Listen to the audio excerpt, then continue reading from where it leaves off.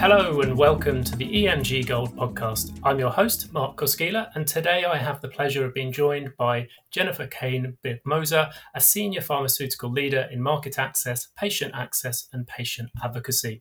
Jennifer has an incredibly abundant background in the pharmaceutical industry, public health, and academia. She has spent time as a guest lecturer at the London School of Economics and Political Science, held positions at the World Bank Institute and the World Health Organization, and has also spent time working with pharma giants such as Johnson & Johnson, Novartis, Roche, and with smaller companies such as Sobi.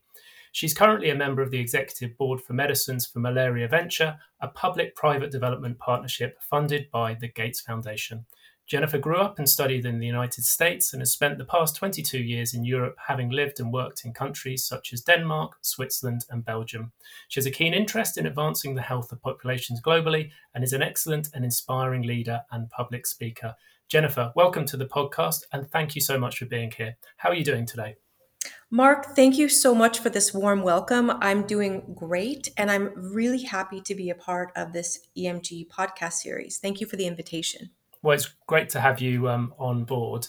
So let's get cracking. So we recently interviewed you in our April issue of Gold magazine as part of a roundtable discussion on patient advocacy. Within that, you gave us a brief background about growing up in a family of healthcare professionals and how that encouraged you to pursue a related career. I was just wondering if you could go into a little bit more detail about your key role models growing up. Oh, what a wonderful question. I'm super happy to talk about that with you, Mark. As a child, I did grow up in a family that is both caregiving from a professional healthcare perspective, as well as from an in-home perspective. And when I mean that, I had a very ill grandmother who lived with us. So from a very young age, I was managing her diabetes because she had become sort of blind from the complications of diabetes. So I learned to be a caregiver in the home quite young. Strangely, I grew up in a kind of family dental practice with my father and my family. And being a young child who grows up through all of these stages of, adolescence into teenage years into early adulthood, I was a part of caregiving and caring for patients on a daily basis through that family business. So the role models, I have to say, are really, my father in terms of really understanding what it means to be totally patient-centric and dedicated on a daily basis, living, breathing, what it means to have empathy, to listen to those patients, to be a part of their lives and be invested in the life cycle approach and the entire family approach. So that was quite an inspiration for me at the kind of micro level, as well as at the meta level from a healthcare practice perspective. Both of my brothers grew up to be physicians. As you see, I grew up to be a public health professional. Also, as I mentioned earlier, my grandmother, we cared for her in our home with chronic diabetes, and she was a long-term survivor of type 1 diabetes. When she passed away, it really was this moment of not only grief, but a moment of the entire family understanding the kind of genetic burden that we have. And we became impassioned as advocates to find ways to raise money for diabetes research, as well as to become a voice, which would be sort of about cure, care, commitment, public sector commitment in terms of creating new legislation that would be patient-friendly, patient-focused, care, making sure that we had the right community-based healthcare systems, really working, again, with legislators, with healthcare systems to develop different modes of community-based care, where we as a family now actually fund a professorship in OHSU and University of Oregon to fund community care practices. And then again, the cure piece is about coming up with long-term funding perspectives that could provide seed money into early targets that could then be picked up for large-scale development with pharma. So, we became impassioned with this. The lightning bolt of that was my mother, and she grew up in the ranks of the American Diabetes Association, where she eventually became the chair of the Research Foundation, which is the arm that raises money for early stage diabetes research. And then she eventually joined the board of the national organization and became the chair of the board. While she was there, Not only was my mother a passionate leader of a large public health organization, the American Diabetes Association, she was a very unique leader that could work with people in the highest order of leadership, which is leading volunteers. So finding ways to inspire people to not only work in an organization and contribute to this larger mission of a world without diabetes, but actually, effectively pay to be a part of that, in terms of, as you know, when you are a volunteer, you're paying with your time to be a part of those organizations. So I was quite inspired by her. So I would say, we've got these pillars of people that really inspired me. It comes from my family, from my father as a caregiver, all of us around that treatment center. And then as my mother, as someone who really mobilized communities of people to really focus on this cure care commitment mantra and vision for a world without diabetes. Um, Also, I think when you are looking at the world that's so big and you're looking at an epidemic of diabetes or an epidemic of any type of disease at a large scale proportion, it's easy to feel like this is too big. This is too big for little me. How can I contribute? How can I mobilize my community? And I think that's one of the things that inspired me through my family, is that we, finding ways to take those kitchen table conversations and actually operationalize them at the community, national, international level. And by that, my mom was a part of building the diabetes the World Diabetes Day in November, which was a UN resolution that was passed in 2007. So, simply people who were advocates around us in our community would flag, hey, there's a World AIDS Day. There's a, World Cancer Day. Why isn't there a World Diabetes Day?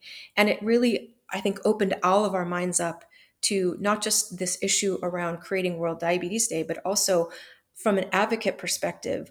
It only takes one voice, one idea, and then you have two, and then three's a crowd, and you can start to really create advocacy, to create micro change at the family level, community level, regional level, national level, global level. So it really was this wonderful snowball effect of leadership training that I got even just from the family perspective.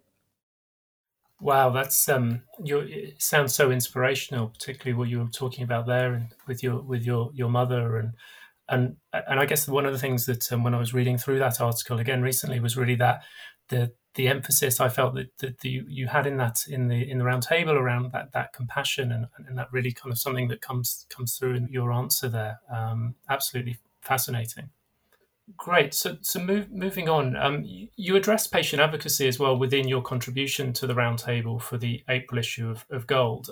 With this question, I guess, could you just tell us a bit more about the value of community engagement for pharma and what potential it has for public health?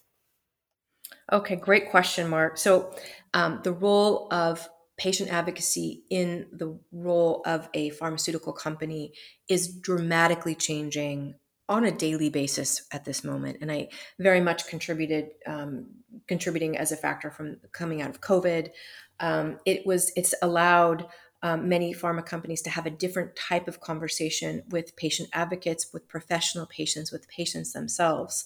And it really has meant that because the physical barriers have been blocked to receiving physical care, there has been a lot of creativity around how do we bridge those physical barriers of access to finding new digital pathways and streams. So you see the abundance of telemedicine. We see more digitization that's coming that really puts the patient in the center. It's almost like a massive love letter from the pharma industry and from healthcare tech, digitech, to actually help the patient solve their core issue, which is, physical access, communication access, and then coming up with solutions jointly with patients to actually solve those problems. I think in the next 5 years, long gone will be the days of a company saying, I've built this thing. I know you're going to love it. Here you go. And I think that's very true in healthcare. It's very true in pharmaceuticals.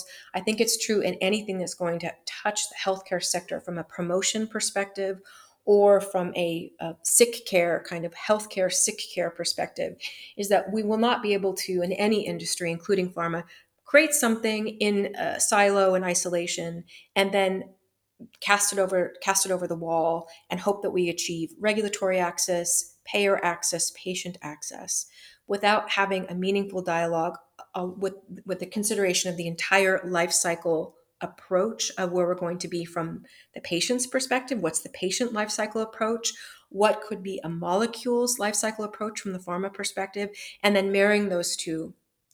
And I think, Mark, what's really important is, that's serious. That's not just, oh, we're about to launch a product, we better spend some money and we create some advocacy programs. Or, oh, we have a public policy issue where we need to move.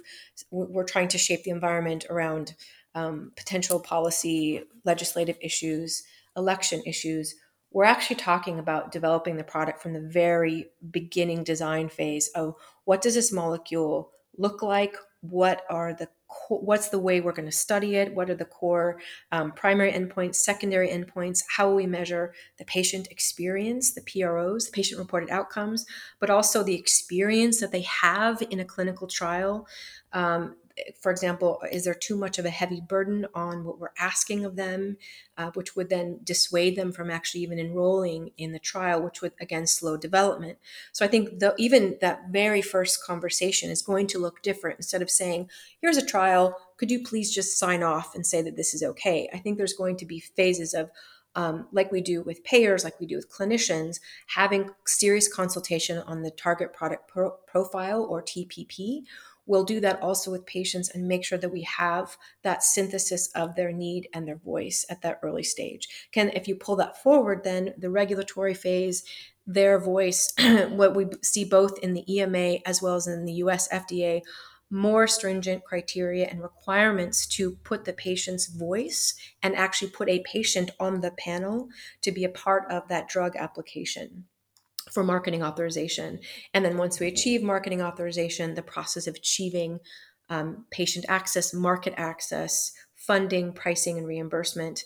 We see in so many markets in Europe, we see very much in the US model as well, that the patient voice is really critical in overcoming HTA hurdles, in achieving payer access. That's absolutely fascinating. This kind of move towards patient centricity, I guess. Are there any other kind of barriers? I know previously I've seen you talking about kind of language being a kind of barrier to kind of patient access. Would you care to expand on that? Sure, Mark. I think this is great. Thank you for. In fact, I'm going to call myself out because I already used the language.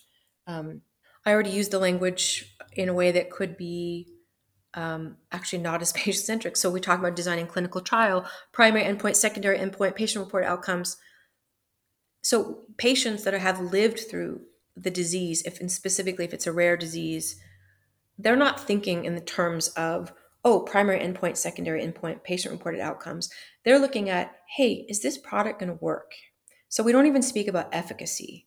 We don't speak about effectiveness. We speak about, the trust that a patient can have in that therapy, and the trust that they have in taking the medicine, but also in the treatment pathway and process.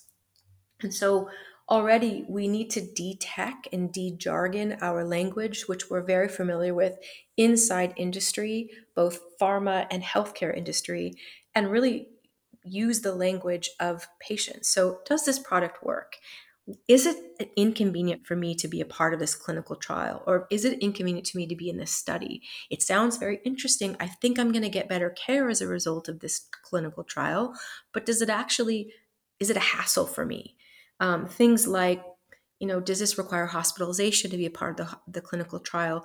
Will you fund that process? So making these things in the consent forms very, very clear about the commitment that's required of a patient when they are actually enrolling in a trial. Of course, co-designing as well. So I think this part about, the design phase and then further on in access as well, we have to de-jargon our language, and we have to really meaningfully have a partnership and conversation where we listen to understand what is the language, what is the experience that this patient is going through, what is truly the pathway that they have through a healthcare system, through the diagnostic process, through the treatment process, the duration of time that they have to wait for a diagnosis, for example, and then how do we embrace that understanding and design something together with them that actually makes sense in their language. No, thank you. Really great to hear your answer there. So moving on, I guess ultimately getting through the past years obviously required creativity, collaboration, and improvisation across most industries. You've previously spoken about your time studying the art of improvisation and how many doors it can open when implemented in the right places. So, how has your background in improvisation helped you lead teams since the COVID-19 crisis began? Ah, I had a feeling you were going to ask me this question, Mark. So thank you for bringing it up. So it's good to lighten the mood with a little levity and add a little bit of talk about improv and comedy. Um, I was bitten by the improv bug in 2012, and I think once it sinks its teeth into you, it never really lets go. And why do I love it, and why have I done it? It is really truly the ultimate expression of collaboration, cohesion that enables high performance teams on a good day without COVID. So I would say even in my past before, long before COVID, we had COVID, I had little ensembles that I would run inside some of these big pharma names that you've referenced in the beginning of our call, um, where I would do something called lunch and laugh with little groups of people. And we would do, literally over lunchtime, we would do little improv exercises. And then we'd go back into our cubby holes and do our work and continue to sometimes work together and develop new access models or new business models. And so I think I caught that really early on that, when you are improvising, the rules of improv help you become a leader in a way that you never expected because you are able to, lead with the goal of collaboration first. So I'll say very quickly, the rules of improv, they're very, very simple, but they're, important and they're just as relevant for leadership. So number one, it's say yes and. So it's not enough to say just yes. You have to say yes and, because the and is the invitation and the bridge to continue to develop, create together. In order to do that, we go to rule number two, which is you have to listen. And that means you can't plan ahead. You must be in the moment. And very often we'll do exercises where we can only respond to the last word that someone said in a line of dialogue. When you practice that in a boardroom, in a meeting, either over Zoom or face to face, you realize you have to be in the moment to listen to every word that has come out of that person's mouth, who is your partner, in your ensemble, in your team, in your family, in your community. And then you can add your yes and. And the third rule is really to serve. And although it might sound a bit strange and out of place, because we're talking about comedy, it's not about being funny. It's about being a service to your ensemble. And you're only as strong in an ensemble as the weakest member of your ensemble at any given moment. And that means that any of us who are in an ensemble or a team in a place of work could fluctuate between strength and weakness on a given day, given, resilience, given the stresses that we've had with COVID, given, the stress and frustration of lockdown. So, we have to be able to use those skills to really compensate for each other and be like truly agile and be sort of that team member in the moment that you need to be to compensate and to support each other. And then the last rule is fail with joy. So we all know that we're going to make mistakes.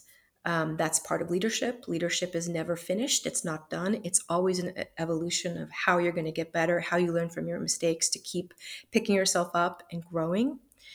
It's the same thing with improv comedy. So I think, all of that, what I did, like I said before, in these kind of face-to-face workshops, I applied all those skills actually during the lockdown period, during our extended Zoom period, extended, physical distancing. And I would do weekly improv little exercises with my team and with any team that I was in for that matter. And what it really showed me was that ensemble culture that we were missing out on was still preserved. The yes and mindset of building something together. And again, in the world of patient advocacy and the world of market access and patient access, being on your best game to keep creating together and brainstorm together and build something together, iterate together. The yes and mindset and yes and words are vital for that. And then, of course, working on listening. Even though we're physically separated, we still have to work on really improvising and perfecting our ability to listen to each other and be present for each other. And then also to serve. And that came in, the service came in so many different ways during the lockdown. Sometimes it was, what can I do to help you? I know you're having a hard time with the lockdown, or how do we serve each other in unique ways that we haven't before, because we need to attend to our professional performance needs as well as our emotional needs. And so these tools really helped us. And of course, it also allowed us to experience, kind of failing with joy and having a shared moment to laugh. And I think that that's what so many people I hear missed out on is, I think the New York Times ran an article last week on, we're missing out from shared joy and shared exuberance, almost shared carbonation. We're missing out on these moments by being so physically separate from each other. But actually, by using these improv tools over Zoom in this extended period of COVID, it actually helped me in with my team, my environment, to actually help us get to a higher level of cohesion, a higher level of community building, a higher level of performance. I hired 6 people during this period where I've never met them. I don't know how tall they are. I always laugh and say, how big are your feet? These jokes, because we never met each other, but we still are able to create this incredible cohesion by using these tools of improv online. And again, I've embraced it because it helped with team building. It helped people feel like they were part of something when they were really, really missing out on physical connection. And it allowed us to continue to build on the great work we were doing in order to launch new products, to develop new products, to create new relationships and new therapeutic areas with patients that we had never interacted with before. And it felt very authentic.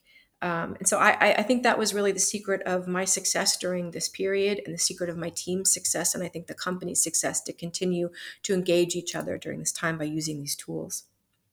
No, it's absolutely fascinating and similar to, sounds like within the EMG office we have similar issues about knowing exactly how tall some of our colleagues are or aren't. But absolutely fascinating way in terms of building those relationships, but in one sense building that kind of sense of fun. But the one thing for me certainly, and my exposure as an audience member of improv, just how sharp the top performers are within improv, and I guess it's almost good. It must be amazing training in terms of that. If you're good at improv, it must train you to respond so quickly, and I guess that's something that it's not always the easiest to practice, I guess is what I'm trying to say. Very true. It is indeed a practice, and I think what's important to, I think, solidify is every practice is a learnable practice. So learning a new language is initially hard. Anything new that you learn, a new language, a new computer program, how to assemble an IKEA PAX wardrobe, right? All these things that are new to us can be hard, but with practice, you actually become more and more familiar with them. And so there have been, neuroscience studies of functional MRIs where experienced and inexperienced improvisers have gone into a functional MRI, and they've been doing some improvisational comedy activity, or sometimes even viewing comedy. And what you see is that the executive function, which is your executive editor, is kind of suppressed during that period. That allows you to have more kind of neuroplasticity. It creates the conditions for neuroplasticity so that you can create yourself and with others. I think that's one thing, is that the tools just really lower your guard, so that you can create. And I really do believe that the listeners of the EMG podcast those of us who work in pharma, we work in healthcare, we are mission-driven people. We are highly educated people. We've gone through years and years of schooling to be able to get to these leadership roles, to be able to do these jobs that we dreamed of doing. And very often along the way, we never learned how to really listen well. And that's something that I observe in meetings where, conflict is rising, people aren't listening to each other. And the rules of improv and the tools of improv actually can teach you to listen. So I say that's applied improv in the business environment, but also on stage. As you say, it's a practice. People are learning how to be really present. So you turn off your executive function, your editing function, your internal editor. You become more open, you listen to others, and you can co-create in a way that you wouldn't if you were just sitting behind a desk brainstorming in a normal way. I really have appreciated this deep dive into this practice myself, because I train and I perform actually still online with a theater in North America called Second City. And I really look forward to that weekly session for myself, that I can bring back into the team, because it's really like yoga for the brain. It's a loud, mindful meditation, and many companies are investing in mindfulness. And this is really a form of short-circuiting mindfulness. So some choose to meditate, some choose to do these practices, which we call mindfulness. This is a mindfulness practice. And if you're impatient and don't want to sit on the floor and say om, actually try improv, because it is a short circuiting into the result of mindfulness. And again, I have to emphasize that the applied improv, my first moment of really realizing this works is when I was working in a very large pharma company in Basel, where we use these tools to really brainstorm how we could create a new model of the business that could accelerate access to patients in the lowest developing economies. And to this day, that model still stands. It still is something that the CEO speaks about at the quarterly updates of performance. And I'm particularly proud because we use those tools in the most meaningful way, which is towards our goal of accelerating patient access for the patients that need it the most. Really interesting how it's really helped you and your career and that management. Staying on the topic of leadership, you're an active advocate for women and other disenfranchised groups in senior leadership positions. I was wondering, how can the industry encourage other minorities, be that people of color or those within the LGBTQIA plus community and so on, to the forefront of leadership? So, excellent question. Thanks, Mark. I agree that I am an advocate for all of those populations that you're talking about.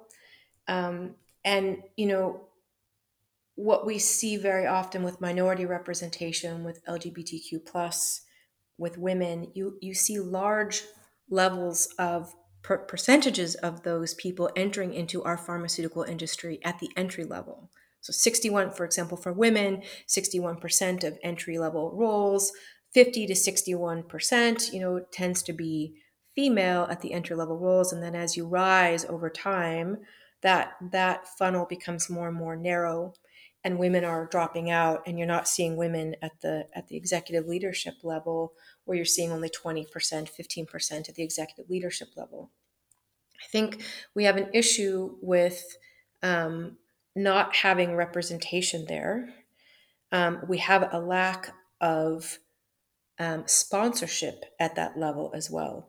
So what I often advise women, LGBTQ plus, as well as members of minority communities, is to really find sponsors who are at that level, who can help you. We don't have enough of the people that are just like us. Like, there's not enough women, or et cetera, et cetera, et cetera, other minorities who are speaking up at the executive level, to show that it's possible in full representation. So the people who are at that level have a responsibility to reach back in the organization to both mentor and sponsor and champion those people, to pull them up into those mid-level positions, senior level positions, and executive level positions.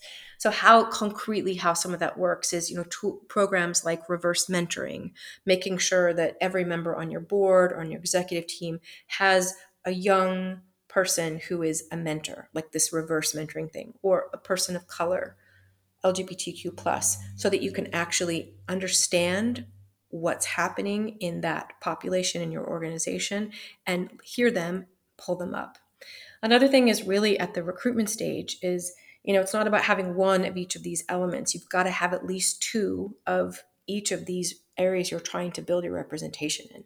Because if you only have one representation, one of that type in your applicant pool, interview pool, you're not going to take that one of those. The stats are looking not very positive towards taking one of those people. So you got to have multiple representation in the interview pool, which helps having better opportunities for hiring minorities into those roles.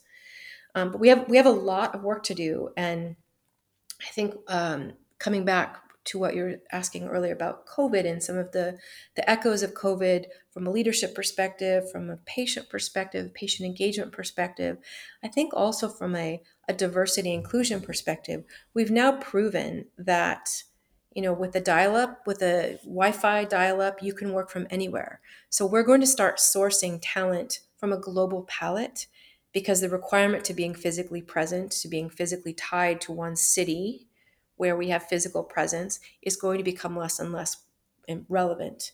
And so we're going to be able to open up much, much more to where the talent is, because we'll be able to have this very mobile population. I did a clubhouse session last week with some leaders in market access in the Middle East, and they were asking, how do we start getting involved in these areas, into these large organizations where we want to be a part of the development cycle. We want to be part of, the leadership track that can get us up higher into the organization, into leadership roles and senior leadership roles and executive leadership roles.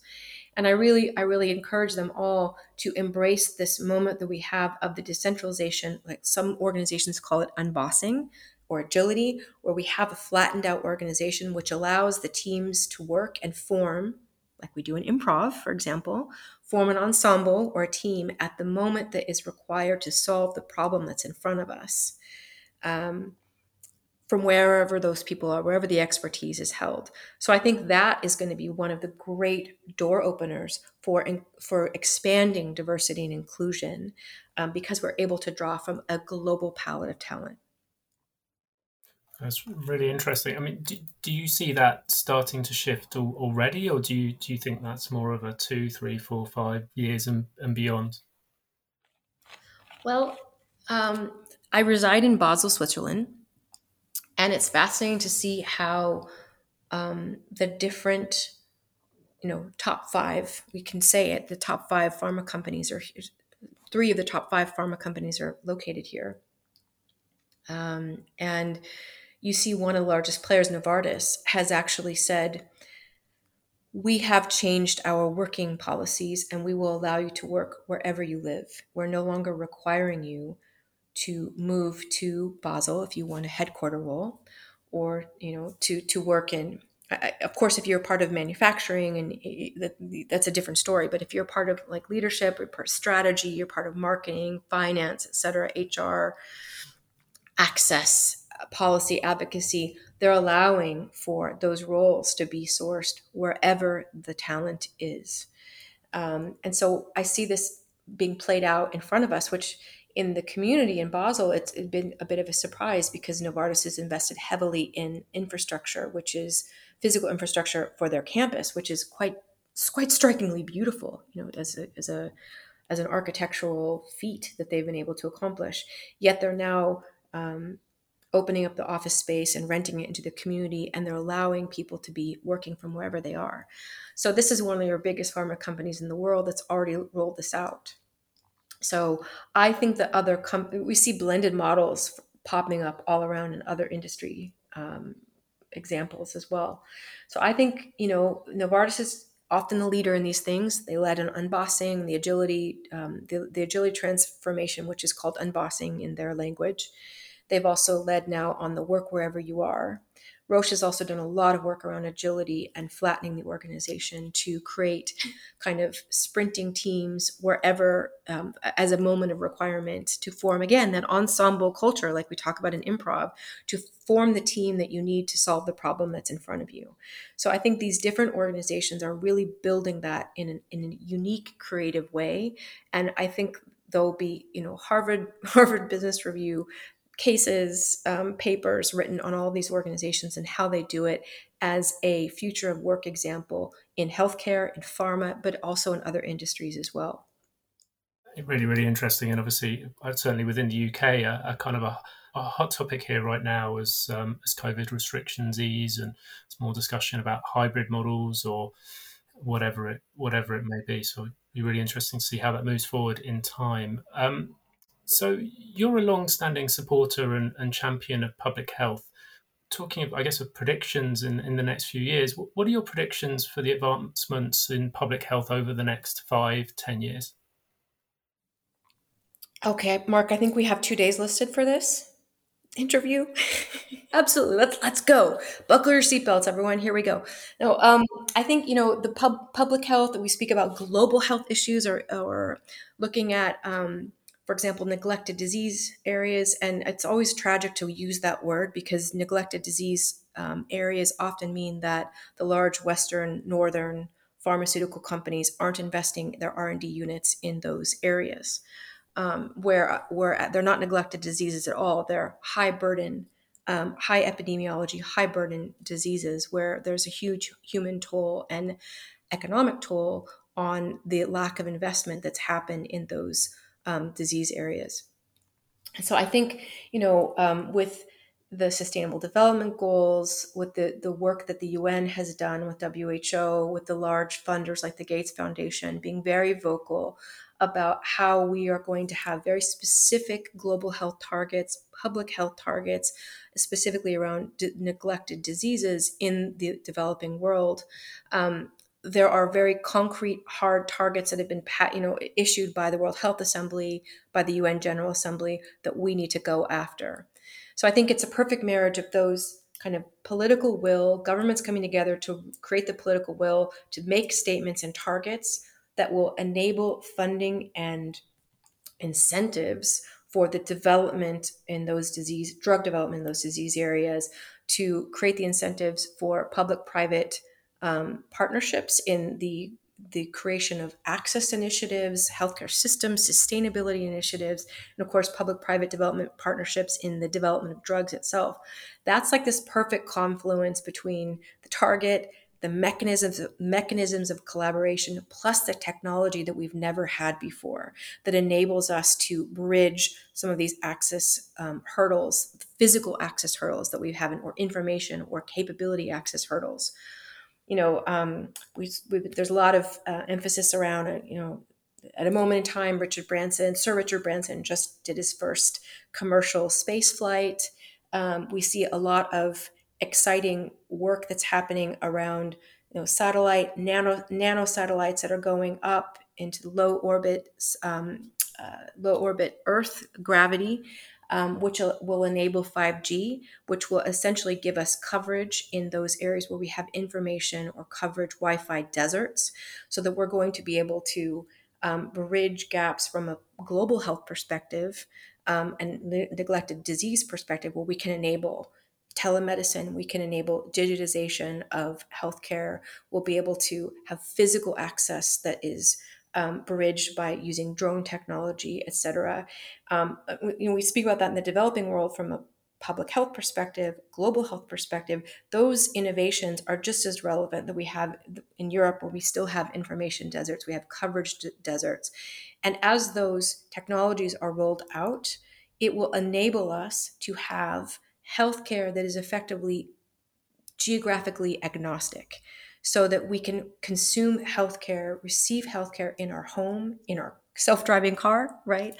In our home, but we won't need to go to a sick house, i.e. a hospital, to receive care. We can actually receive it at home. And again, all of this technology that we finally have, 5G, the AI, the machine learning aspect of understanding how big data can be consolidated into decision support, augmentation of decision making in healthcare workers that support patients to live their very best patient journey and their very best shortest diagnostic journey and care journey to treat their diseases. It's a real revolution that we're going to be experiencing in these coming years, 5 to 10 years. Wow, definitely something I'd aware of a lot of the technologies you've been talking about, but actually how they potentially come together and create I guess like decentralization almost of healthcare in terms of where you need to be or don't need to be, I guess, in future. Totally agree. It's a total autonomization, and as a result, it is an empowerment for patients themselves to be able to speak up for what they need, what they want, where they want it, how they want it, etc. And these are also going to drive costs down for the Mm. healthcare system. So we'll be able to eliminate some waste and increase speed and efficiency to deliver care. Yeah, which I guess is even more important for the developing world. No, that's absolutely fascinating. Moving on, as I mentioned in the introduction, you've lived and worked throughout Europe for the past 22 years, but I'm dying to know which has been your favourite country so far, and are there any that you've set your sights on for the future? I assume this might be improv related, and where might have the best improv scene. uh, I have really had an incredible journey over these last 22 years living outside of my country of birth and country of citizenship. You mentioned Belgium, Denmark, Switzerland. I even lived in Bosnia. I lived in the Caucasus, so between Armenia, Georgia, Azerbaijan. Um, and I really have to say, if you've spent time in the Caucasus or the Balkans, there is a kind of fervent hospitality and passion, which is really quite compelling to be around. That I think the experience of living in those places makes you feel quite alive. The generosity, the hospitality of those locations, I've really enjoyed. Um, I will say right now, it's really nice to live in Switzerland. I enjoy skiing, so I get to ski a lot in the winter. Um, do I have my sights on a new geography? I really don't know, and I think for me, one of the great things that has allowed me to be delighted by where I get to work and what I get to do is instead of saying the how of how I want my career or my life to be, it's very much about what's the principle, what's the purpose that I have, and I can see it. So if my purpose, my massively transformative purpose, is helping people and patients, live their best lives, um, and I think over time, again, going from patient to really people, and how do we support people to develop leaders into the next level.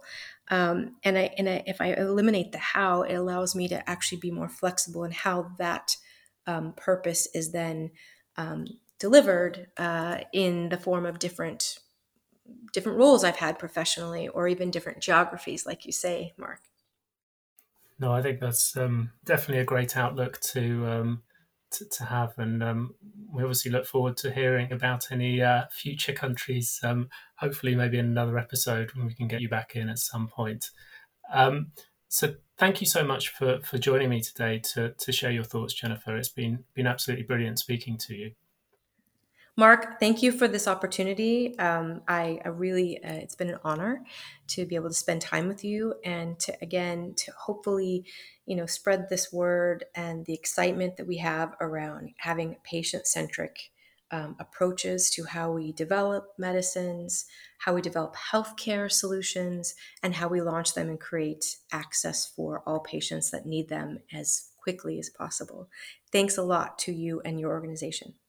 Thank you, and it feels like a great way to end the episode this week. So don't forget to check out our digital magazine at www.emg-gold.com for plenty of articles, interviews, and news on everything and anything related to pharma. And remember to tune in every Tuesday for more insights from great thought leaders like Jennifer from within and outside of the industry. So Thank you for listening. Take care and see you soon on the EMG Gold podcast.